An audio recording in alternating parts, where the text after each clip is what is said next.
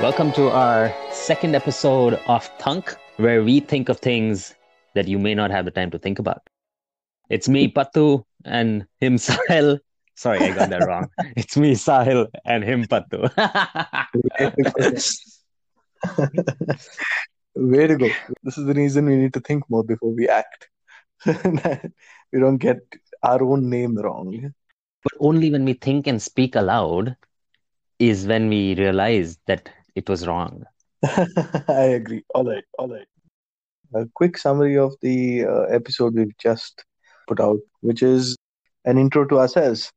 Me and Sahil, friends for a long time, have had conversations about all kinds of things. We love having those conversations, and we thought we would benefit from other people joining that conversation, giving us input, taking some input from us as well. I want to just explain a quick couple of points that we might have missed out in the last podcast.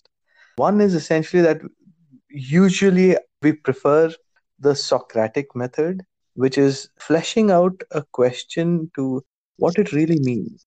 If you're talking about society and individuality and expectations society has with individuals, defining these terms gives us a much deeper understanding and a easier path towards some kind of answer than just going at it with abandon, let's say.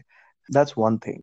And another is that because we'll be going through these topics in detail, we'll also be summarizing these for the next podcast. So, in every podcast, you'll hear a short summary of what we spoke about the last one. So, you'll have some context because we expect that these conversations will keep flowing one to another. So, where there is such a connection, we'll be quickly summarizing these podcasts for you. All right. So, getting into Socratic method, Sahil, what are your thoughts? Yeah, I always like to go down to the fundamentals of something. When I was younger, I remember a Japanese method of asking seven whys.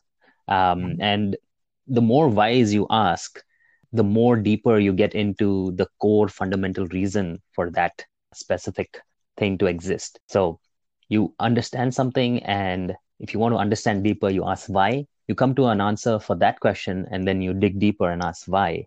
That's when you'll come down to the most fundamental answer. Yeah, that sounds a lot like mathematics, actually. My friends and all were discussing this, and they said, "Oh, this mathematics has become very complicated, and it's integration and differentiation."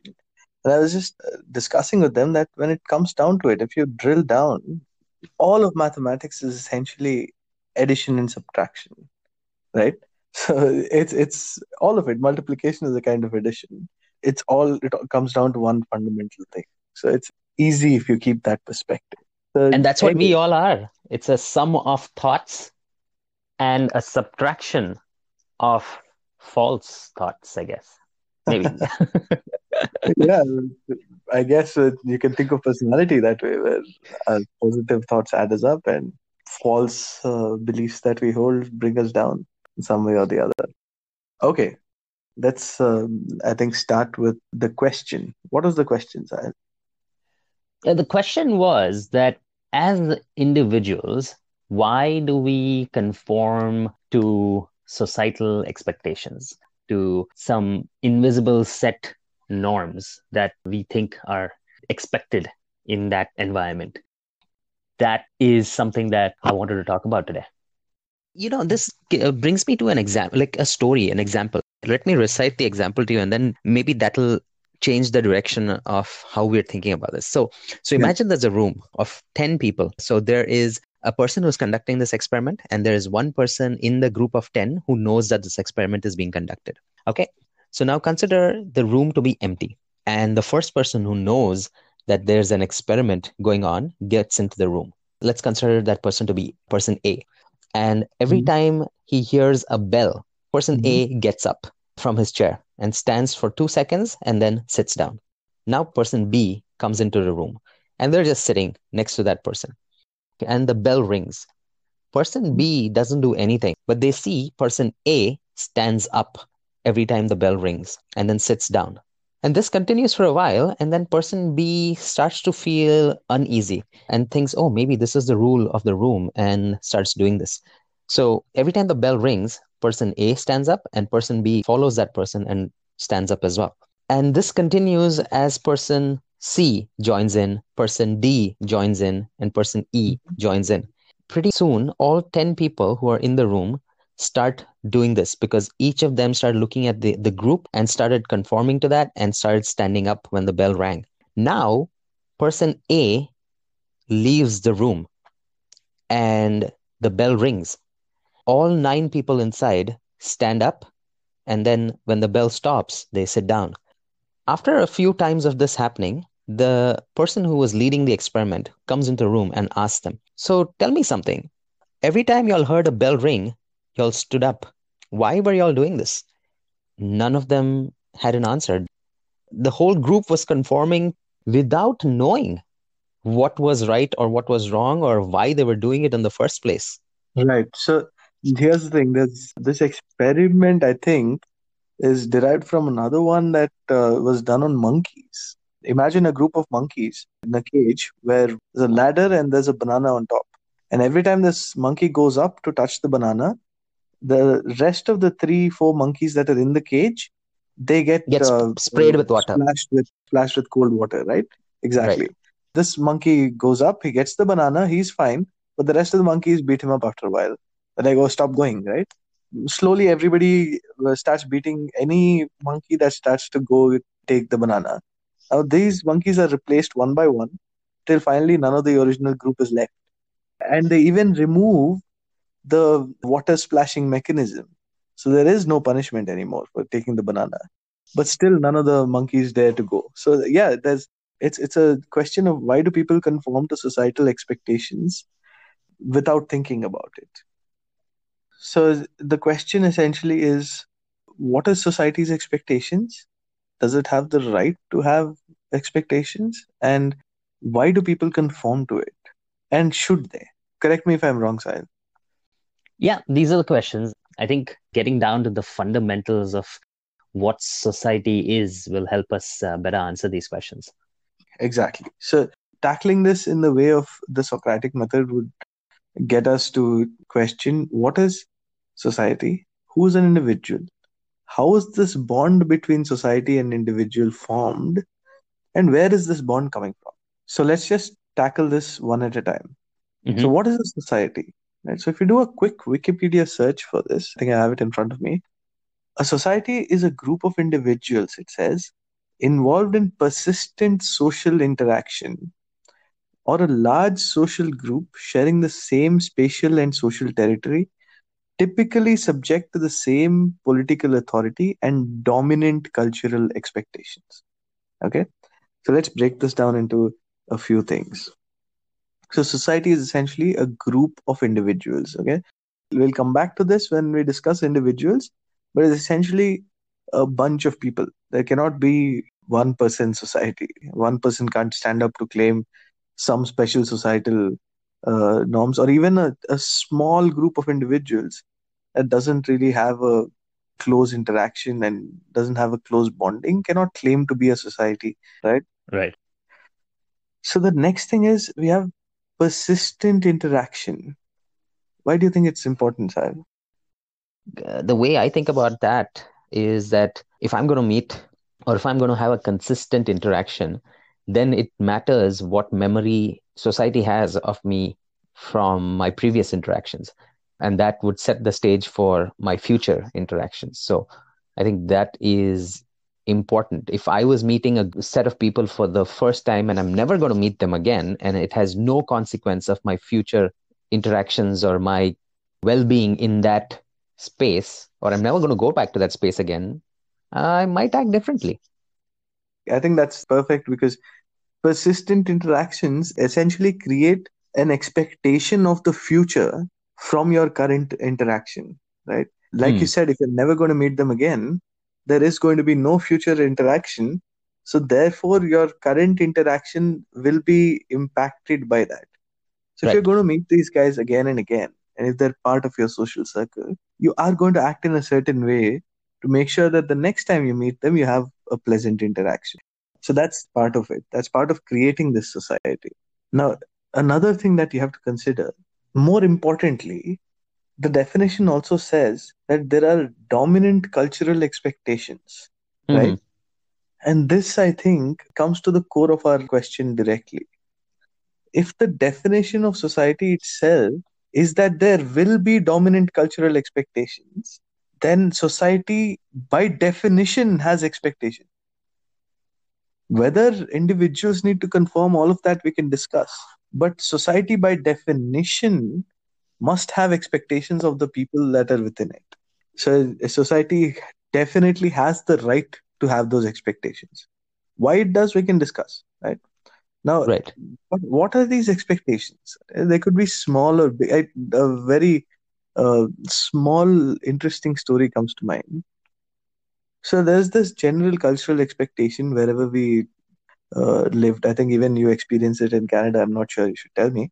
But in India, at least, when one person is talking, it's considered rude that another person interrupts, right? So Hmm. the other person can acknowledge, like you just did. But while I'm talking, if you talk something else, it's considered rude. So there's a cultural expectation. So small one. It's not some big cultural expectation, but even the expectation of another person not talking while you are is an expectation. But while I was in Italy, while I was in Milan for a while, I was staying with my partner Alessandro. I was in their house for the first time. Their whole family was over for dinner because he'd come back after a long time. And they started talking.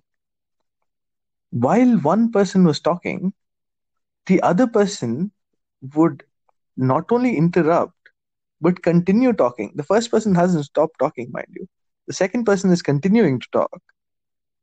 And he asks a question about the thing that the first person continues to talk about.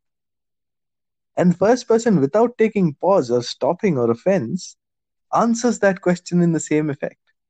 It seems to me that these cultural expectations are quite different in multiple places. And they could be very small, like taking offense and interrupting, or they could be quite big. There could be expectations of marriage within a community or a caste or a certain economic status, etc. These are what come to mind when we're discussing cultural expectations. Right, I just want to digress for a second. You meant your business partner, Alexander, right? right. Right.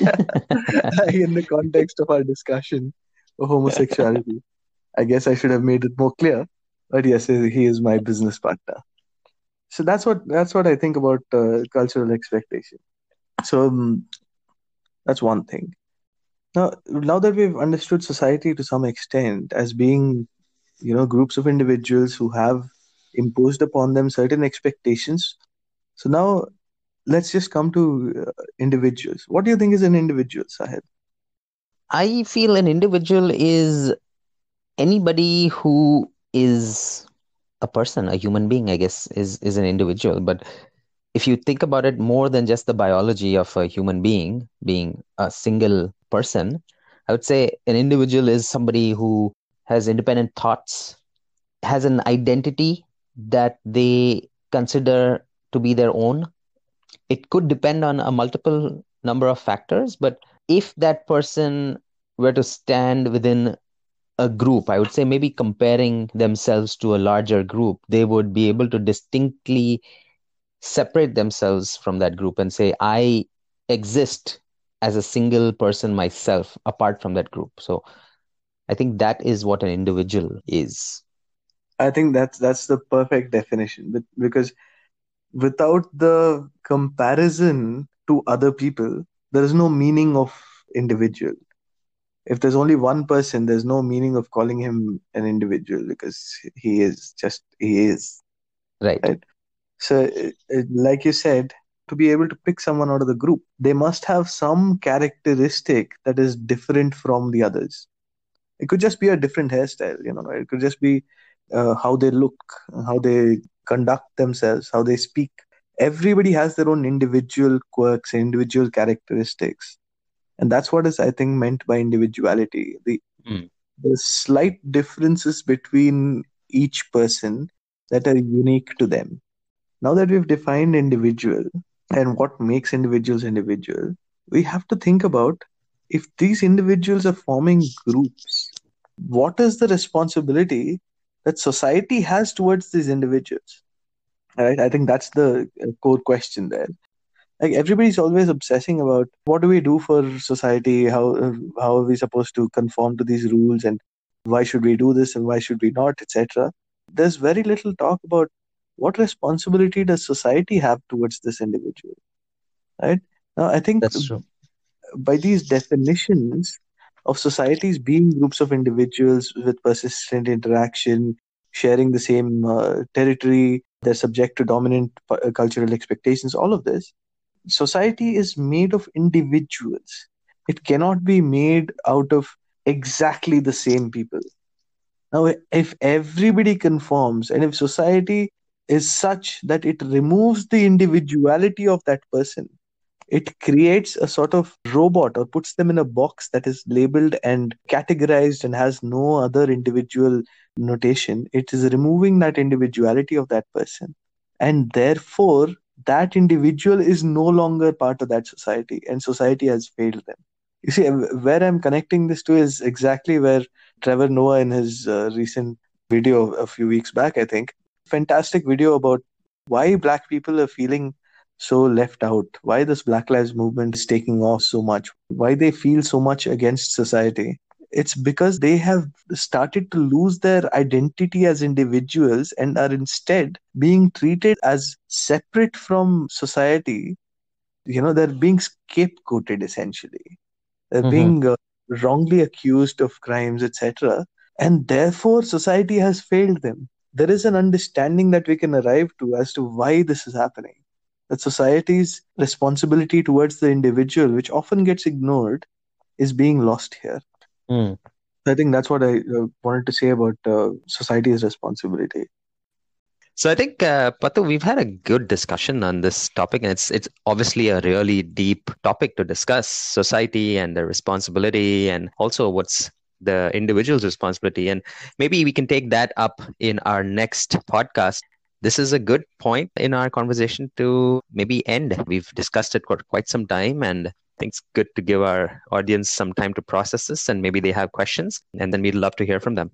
I think we can take up the next podcast where we can discuss society's origins and other thoughts that come our way as we usually do. You can reach out to us at speakpipe.com/thank you. The link is also in the description. It was great talking to you, Sahil. And as usual, thank you very much. Thank you very much.